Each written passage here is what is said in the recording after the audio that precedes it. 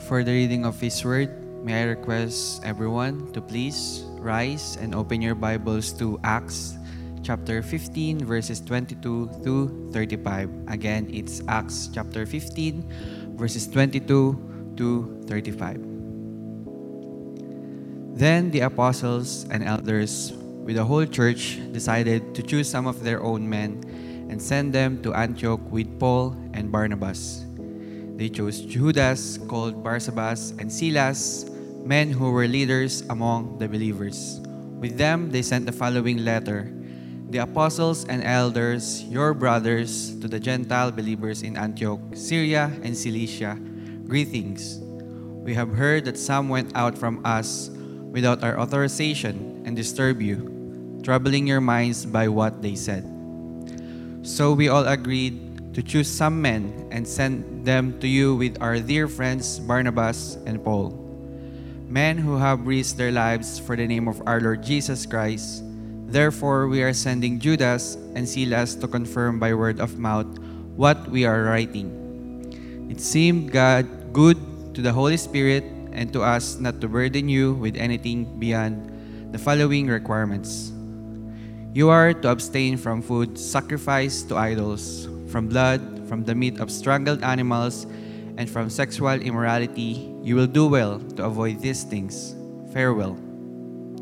So the men were sent off and went down to Antioch, where they gathered the church together and delivered the letter. The people read it and were glad for its encouraging message. Judas and Silas, who themselves were prophets, said much to encourage and strengthen the believers. After spending some time there, they were sent off by the believers with the blessings of peace to return to those who had sent them. But Paul and Barnabas remained in Antioch, where they and many others preached the word of the Lord. Praise be the name of the Lord for the reading of His Word. Hi, magandang araw po sa lahat. Kamusta po kayo? I've been out for 7 Sundays from this pulpit and na-miss ko po kayong lahat. But I would like to thank all of you for your prayers for me and my whole family. I had a grand time with our 3 apos, yung aming 3 apo, and there is no substitute of having your whole family present, especially during Christmas and New Year. Kaya lang, ang hirap nang maghiwalay ulit. Kala ko hindi ako iiyak sa pag-alis ko the other Friday. But you know what? I did.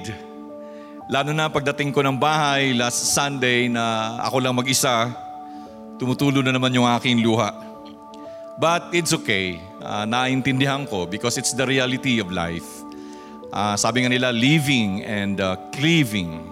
But I thank God for His mercy and His grace that even if we are far from each other, we are one solid and united family. And so much so for the greetings. Let's get on to the business, okay? Pastor Mel started the resumption of our series on the book of Acts last Sunday. And it is chapter 15 to be exact. At napag-alaman natin na nagkaroon ng banta sa pagkakaisa ng mga mananampalataya dahil sa nangyaring pagtatalo sa pagitan ni Paul at Barnabas at yung mga taong tinaguriang certain people na galing sa Judea na nagpunta sa Antioch at nagturo ng dagdag na katuruan patungkol sa kaligtasan. There are this certain group of people that went down to Antioch and they were teaching, additional teaching about na patungkol sa salvation. So Paul and Barnabas was sent to Jerusalem to discuss with the leaders there and resolve the issue. And nung pagpunta nila doon, the whole Jerusalem Council was present. Lahat sila ay nandun. And after much debate and after all the discussions, Peter stood up and said, "We believe it is through the grace of our Lord Jesus that we are saved." So, sabi ni Pedro, di na kailangan dagdagan o bawasan. Kaya may reminder na ibinigay sa atin last Sunday at kailangan natin itong i-memorize, okay? Yung Ephesians chapter 2 verse 8 to 9, Every Christian who has received the Lord Jesus Christ by faith should know these verses by heart. Ang sabi nga, "For it is by grace that you have been saved through faith. And this is not from yourselves.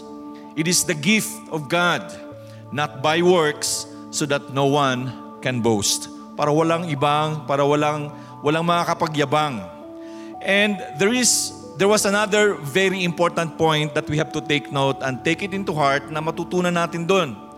That in every misunderstanding, a mature meeting of minds has to be done. Yung pag-uusap, pag-meeting na merong kaukulang spiritual na maturity, a mature meeting of minds has to be done. Ang sabi nga doon sa verse 6, the apostles and elders met to consider the question. So nag-usap-usap kagad sila, nag-meeting kagad sila para mapag-usapan. Kasi alam nila na walang problemang di nalulutas basta na pag-uusapan. Kaya alam niyo mga kapatid, bago ako umalis nung nakaraang Friday, last February 4, nagkaroon kami ng family meeting and precisely ito ang pinag-usapan namin na very important na merong pagkakaintindihan and meeting of the minds, especially kapag between magkakapatid, between brothers and brother-in-law and sister-in-law at dun sa mga anak, right? So it's very important that there is always that understanding and there's always that mature meeting of minds. So I have reminded everybody. I also reminded myself, no? Kasi napaka-importante yan. At ito yung ating pag-uusapan sa araw na to. This is our topic today as a follow-up to what the message last Sunday. So let us learn together from the early church and how they settle differences, especially matters that pertains to doctrine and faith. At ang title ng ating mensahe sa umagang ito is that when compromises and concessions becomes acceptable, from verses 12 to 35 ng Acts 15. But before that, we offer a prayer. Lord, naririto na naman ulit kami sa Sunday, sa umagang ito, sa araw na to, Lord, na aming inilaan para sa inyo upang kami ay makarinig ng inyong mga salita at upang kami, Lord, ay ma-remind at mapalakas yung aming spiritual na pamumuhay. Salamat sa mga awitin na aming naawit na bibigay puri sa inyo, Ama. Today, Lord, we are here and we are asking, Father, for your presence in our houses, in our homes, wherever we are right now, while we are watching in front of the TV, in the TV screen, while we are watching, Lord, in front of our laptops, and even, Lord, yung aming mga gadgets. So wherever we are right now, Lord, we know that you are there because you are ever present, you are everywhere, O Lord. And we are asking, Lord, for your forgiveness sa mga kasalanang aming nagawa, Lord, sa inyo, against sa inyo, Lord, and make us worthy in your presence, and make us worthy, Lord, to hear your message. So, Lord, speak, and your servants will listen. This is our prayer in Jesus' name. Amen and amen. Okay, so when does compromises and concessions becomes acceptable?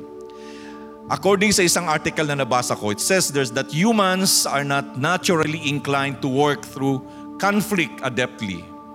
We quickly perceive and respond to conflict as a threat. So tayong mga tao ay hindi natural sa atin na tuwing mag-incline na magkaroon kagad ng solusyon, no, kung meron man tayong hinaharap na conflict. Meron tayong mga behavior na natural sa atin. Yung ating natural tendency is to either look for an escape route from the perceived danger, or ang tawag dito ay flight, o yung hindi haharapin, or respond with retaliation to save ourselves. Ang tawag naman dito ay fight. So, flight or fight. This is the same in our spiritual lives.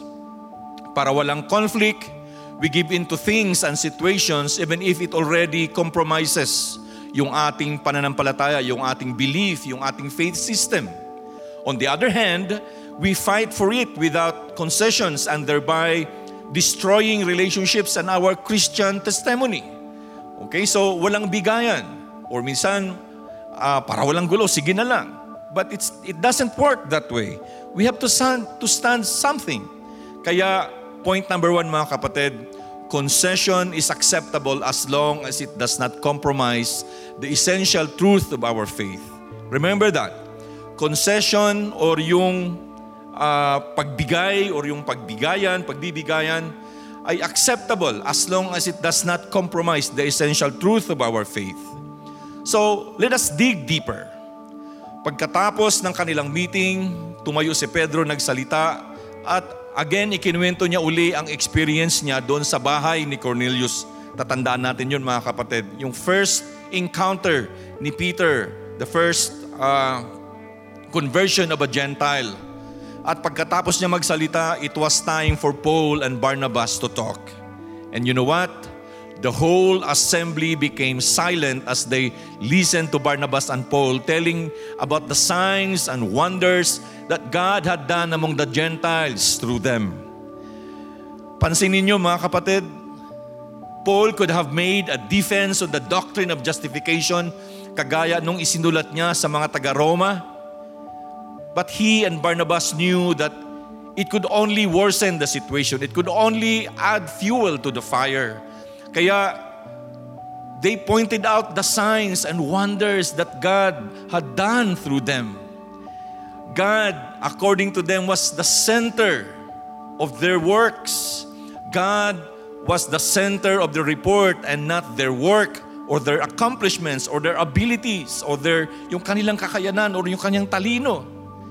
That made the council and all the people there present silent. Alam nyo, mga kapatid, isa sa mga pinakamabisang paraan upang mapanatili ang pagkakaisa ay yaong huwag nating ipadama sa iba na tayo lang ang magaling or ikaw lang ang magaling o di kaya ay maging defensive sa lahat ng bagay. You know what I mean? Kasi merong iba na talagang ayaw magpatalo, merong iba na masyado namang defensive, di pa nga nag-umpisa, masyado nang defensive. Right? So, it was Paul in his letter to the Christians in Colossae in chapter 3 verse 15 when he said, and he wrote, and I quote, that let the peace of Christ rule in your hearts. Since as members of one body, you were called to peace and be thankful. So si Paul at this point in time na given his temperament, given yung kanyang outgoing personality, at given yung kanyang kaalaman sa scriptures, he could have, presented to them and justified everything. Pero nasa puso ni Paul at naalala niya na he was called to peace. So, sabi niya, let the peace of Christ rule in your hearts. So, he was practicing it. Kaya mga kapatid, hindi na siya nakipagtalo. Ang sabi niya doon, it was through God. Ang work ng Panginoon, hindi work namin. Mga kapatid, just a reminder for all of us.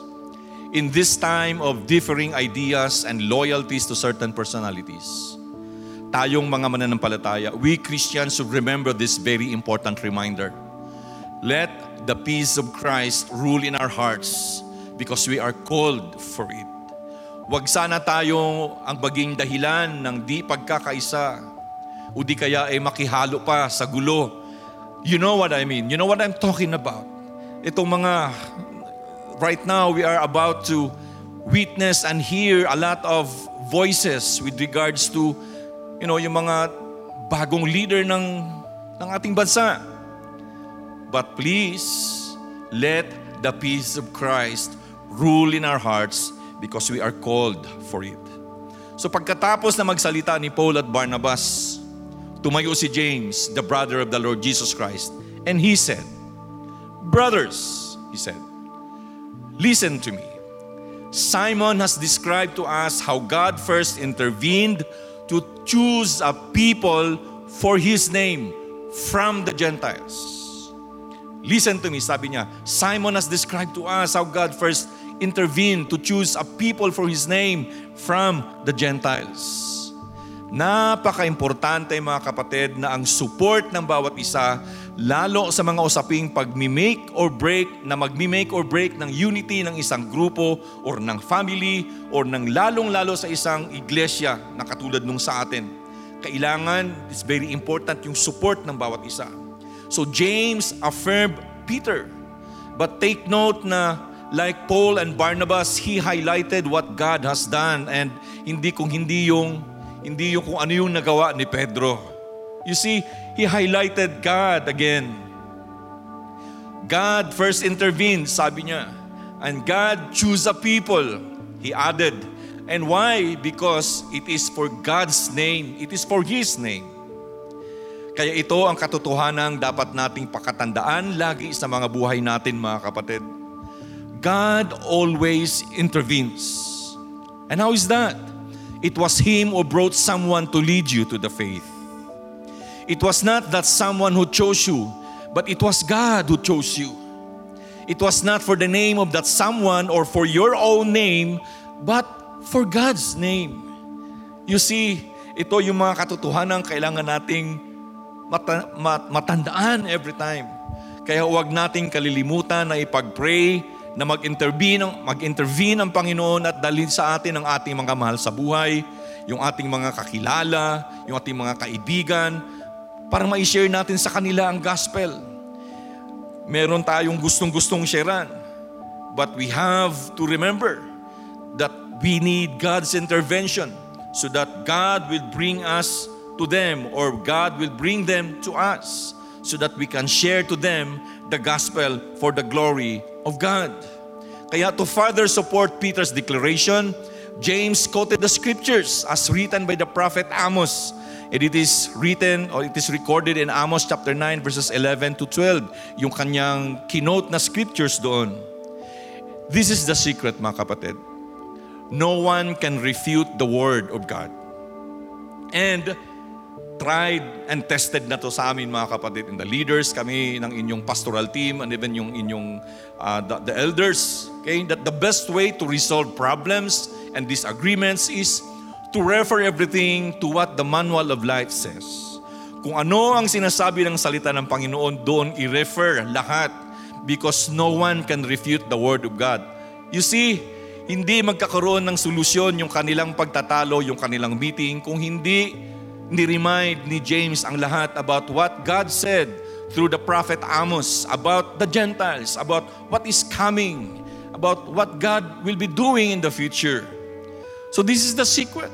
No one can refute the word of God. So every time na meron tayong problema, every time na meron mga sigalot, even in our own work, even in our own personal lives, even in yung ating sa trabaho, everything there, ang solution ay nandun sa scriptures. All we have to do is to read it. Kaya we are being encouraged to always read the Word of God para in every problem, in every situation, in every concerns and issues, meron tayong kasagutan. And the best answer will come from the Word of God. Kaya, point number 2, mga kapatid, concession is acceptable as long as it is done in love to prevent conflict. Okay? I repeat it again. Concession is acceptable as long as it is done in love to prevent conflict. So after Paul and Barnabas have spoken, James, the brother of the Lord Jesus, stood up and said, in verse 19, he said, "It is my judgment, therefore, that we should not make it difficult for the Gentiles who are turning to God." Hindi daw nila dapat o hindi na kailangang pahirapan yung mga Gentiles. And so, what they did, they agreed to write a letter to the Gentile believers in Antioch, in Syria, and in Cilicia. At napaka-importante na we have to note kung anong klase at ano ang tono ng sulat na ipinadala nila o ginawa nila. Notice that the tone of the letter is not authoritative or demanding. Hindi siya in command. Right? Ang tono ng sulat nila was kind and encouraging. So James summed up the recommendations that were agreed by the Jerusalem Council into 3 very important matters. At just bear with me. Ano yung una? Ang summary, sabi ni James, is that no one should be forced to follow rituals and law. Okay? No one should be forced to follow rituals and law. He said in verse 24, doon sa letter na binasa nila ni Barnabas and Paul together with Judas and Silas, they said, "We have heard that some went out from us without our authorization and disturb you troubling your minds by what they said. You see, na-notice daw nila na meron ng punta doon to trouble their minds. We have heard. So, alam nyo, sa Alayan, sanay tayo na nakabarong Tagalog yung ating mga preachers during Sundays. And ngayon, hindi ako nakabarong Tagalog. I mean, long sleeves. Bigay sa akin ng aking wife. And sabi niya, suotin mo yan pagbalik mo when you deliver the message of God on this Sunday, February 13. Kasi alam nyo, sanay tayong nakapustora pag sumasamba during Sundays. Kaya ang tanong ko sa inyo, tumataas ba ang inyong kilay pag may nakasama tayong sumasamba dito sa church na naka-casual shorts at sneakers? Papansin nyo ba rin? At nagkakaroon ba kayo ng ibang feeling? Meron kasi tayong tinatawag na cultural sensitivities. At kapag nakakanti yun, nagiging mitsa ng hindi pagkakaintindihan. So, James and the Jerusalem Council said, no one should be forced to follow rituals and cultural practices. Kasi meron tayong tendency na kung ano yung nakasanayan natin, kailangang ipagpilitan natin. And it is something that is detrimental kung meron tayong mga bagong mananampalataya or meron tayong mga inimbita. Right? So, sabi ni James at ng Jerusalem Council, no one should be forced to follow rituals and cultural practices. Pangalawang sabi niya, na summary, no one should be a stumbling block to anybody. Wala daw ni isa dapat sa kanila na maging stumbling block. You see, may paalala sa atin ng Panginoong Hesus patungkol dito, mga kapatid. Matthew chapter 18 verse 6 says, if anyone causes one of these little ones, those who believe in me, to stumble, it would be better for them to have a large millstone hung around their neck and to be drowned in the depths of the sea. Kasi ayaw ng Panginoong Hesus na maging stumbling block tayo doon sa mga taong nananampalataya sa Kanya. At maraming kaparaanan ang ating kaaway, the devil, to make us an unwitting instrument to become a stumbling block. Kaya ang sabi ng Jerusalem Council doon sa summary ni James, sabi, no one should be a stumbling block to anybody. Okay? So sabi niya, so we all agreed to choose some men and send them to you with our dear friends, Barnabas and Paul, men who have risked their lives for the name of our Lord Jesus Christ. Therefore, we are sending Judas and Silas to confirm by word of mouth what we are writing. So, napakagaling ng mga leaders sa Jerusalem, mga kapatid. Alam kasi nila na kung paano maging effective yung kanilang message, yung kanilang desisyon para doon sa mga Gentile believers sa Antioch, sa Cilicia at saka sa Syria. So they sent Judas and Silas to be their witnesses for Paul and Barnabas upang patutuhanan ang dala nilang sulat. Kasi kung hindi at walang magpapatutuo sa kanilang sinabi doon, maaring maging stumbling block si Paul at si Barnabas. Baka maging sabihin namin, gawa-gawa nyo lang yan. So it's very important that there will always truth in what we say and what we do and yung lahat ng sa ating actions. Because without that, mga kapatid, in every situation na merong conflict at merong hindi pagkakaintindihan, magiging stumbling block tayo doon. Kaya ang sabi ni James, no one should be a stumbling block to anybody. At pangatlo, ang sabi niya, each one should live as they should. Bawat isa daw sa kanila ay dapat mamuhay na ayon sa kung anong dapat ang dapat at tamang pamumuhay. And each one of us should also live as we should. Kaya sabi niya doon sa sulat sa verse 28, it says, it seemed good to the Holy Spirit. Now take note that the work of the Holy Spirit is there. Yung kanilang decision ay hindi kani-kanila lang. When they have met, I'm sure they have prayed and they have asked the guidance of the Holy Spirit, because here very clear na sinabi ni James na it seemed good to the Holy Spirit, saying na mayroong guidance ay binigay sa kanila. And to us, sabi niya, it seemed good to the Holy Spirit and to us not to burden you with anything beyond the following requirements. Wala daw beyond lang dito sa sasabihin nila. Verse 29 says, you are to abstain from food sacrificed to idols, from blood, from the meat of strangled animals, and from sexual immorality. You will do well to avoid these things. These are verses 28 to 29. Notice that the first three requirements or yung request ni James at ng council from the Council of Jerusalem are Jewish ceremonial rules. Okay? Notice that mga kapatid na ito yung culture. Sinasabi na ito yung nakasanayan nila. Right? So these practices, however, that pertains to food or eating food are not essential to salvation. But doing this without respect to the Christian Jews will offend them and it will cause disunity.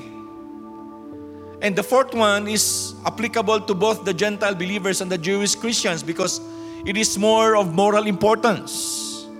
The Gentile culture, yung sexual immorality is such practices are normal and accepted sa kanilang culture. And we know that this is against God's moral standards. Kaya apat ang ibinigay na requirement. Brilliant! A concession was made that did not compromise the essential truth about salvation. And it was a concession that was made out of love and respect. There were twofold, sa decision nun, twofolds mga kapatid. A doctrinal decision about salvation at ang pangalawa is a practical decision about how to live the Christian life. It was a loving compromise. It did not in any way affect the truth of the gospel. Yung mga legalistic Jews, they willingly gave up, insisting that the Gentiles had to be circumcised to be saved. Remember, yung sabi ng mga certain group of people? And the Gentiles, they willingly accepted a change in their eating habits. And of course, to live the way how they should live as followers and believers of the Lord Jesus Christ. No more immorality. No more idolatry. Okay? The people, ano nangyari mga kapatid? What's the result? The people upon hearing it, upon reading it, the people read it and were glad for its encouraging message. Na-encourage sila lahat. At they were glad. Hindi masyadong restrictive. At yung kanila palang pananampalataya, they are saved. You see mga kapatid, only the Word of God is the authoritative guide of our faith. Dinagdag doon sa sulat na isinulat doon sa Acts chapter 15 na sulat ni Dr. Luke. Verse 32 and onwards, he said and he wrote, Judas and Silas, who themselves were prophets, said much to encourage and strengthen the believers. After spending some time there, they were sent off by the believers with the blessing of peace to return to those who had sent them. So si Judas and Silas, they stayed there. And then they strengthened and encouraged everybody there. But accordingly, Silas decided to remain there. At we know that Silas became one of the foremost and prominent evangelists in their time. But Paul and Barnabas remained in Antioch, where they and many others taught and preached the word of the Lord. Wow! Highlight this mga kapatid sa inyong mga Bible and even sa inyong mga gadgets. Paul and Barnabas and Silas remained in Antioch where they and many others, hindi lang silang tatlo, there were many others who taught and preached the word of the Lord. It was not just Paul or Barnabas or Silas or Judas who preached the word of God. There were many others and the basis is the scriptures. Oh, it is my prayer mga kapatid, that God will raise up other very capable members of this church to be part of the preaching ministry of the church. Hallelujah! Meron po kayong mga nakikinig, mga kapatiran natin, just pray and ask the Lord upang maging kasama sa preaching ministry ng ating church. Kasi hindi lang iisa or tatlo, sana hindi lang ako manatiling preacher, na lay preacher ng church na to, kundi yung ibang mga members din na merong equally talented and capable na binigyan ng gift ng Panginoon in speaking. You see, in summary, concessions and compromises are acceptable as long as it does not affect the truth of the gospel. It is done through love and respect, and it is guided by the Word of God. Magandang umaga po sa ating lahat. Magandang umaga po sa inyong lahat. Magandang araw. God bless.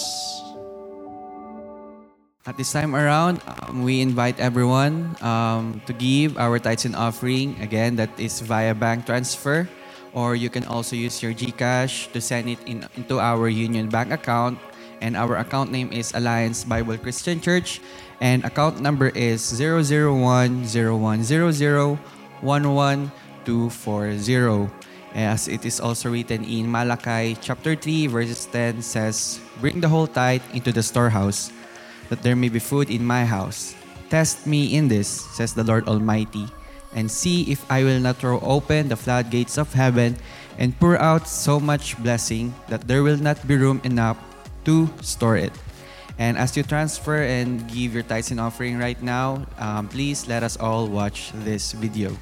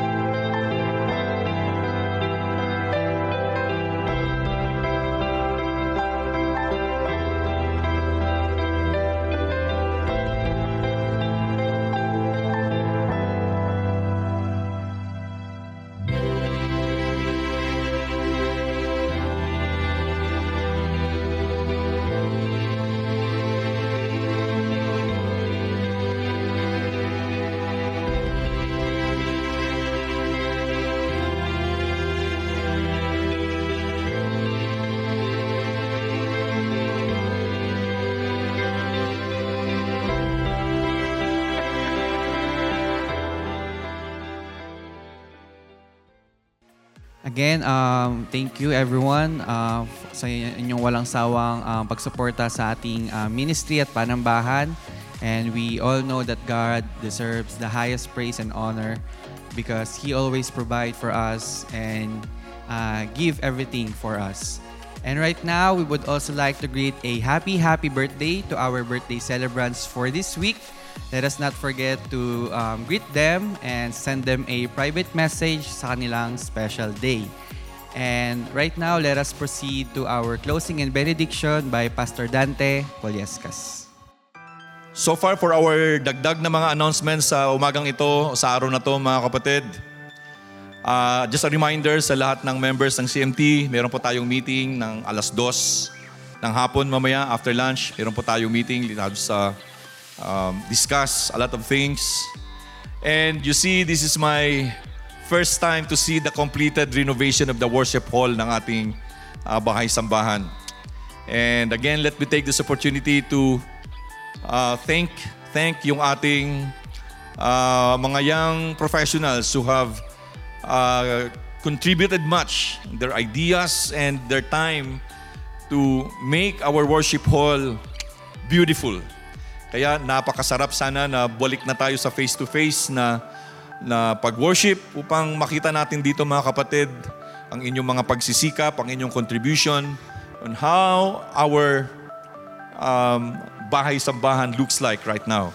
And I'm really excited kaya we have to continue to pray for God's will that we can come back and worship together in person dito sa ating sanctuary. Okay? So those are the additional announcements sa atin ngayon. And at this point in time, I would like you all to please stand up wherever you are and pause for this praise and worship song to be our closing prayer this morning.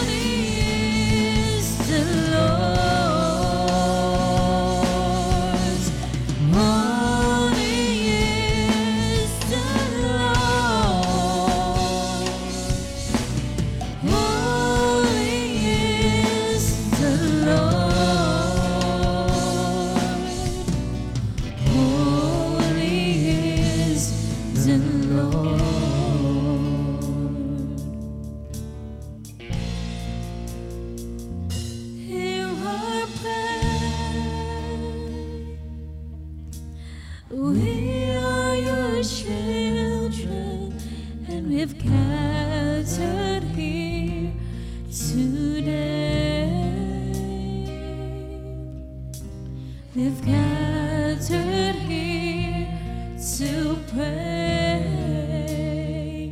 Hear our cry. We need your mercy and we need your grace today. Hear us as we pray. Our Father, who art in heaven, hallowed be thy name. Our Father, hear us from heaven, forgive our sins, we pray. Forgive our sins, we pray. Forgive our sins, we pray.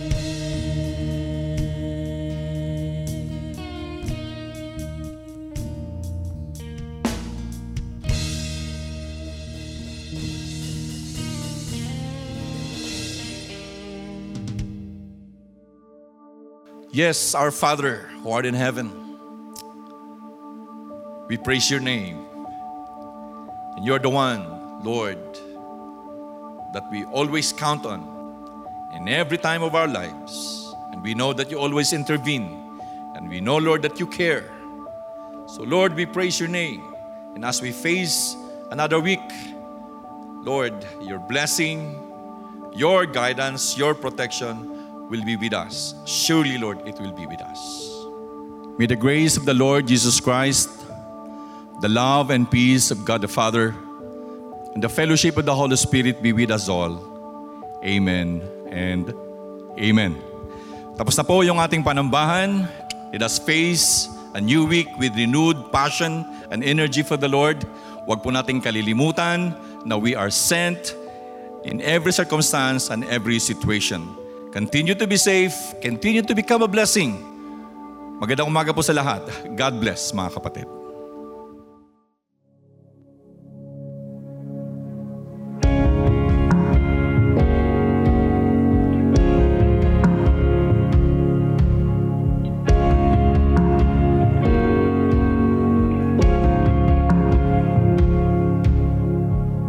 Who else would rocks cry out to worship? Whose glory taught the stars to shine?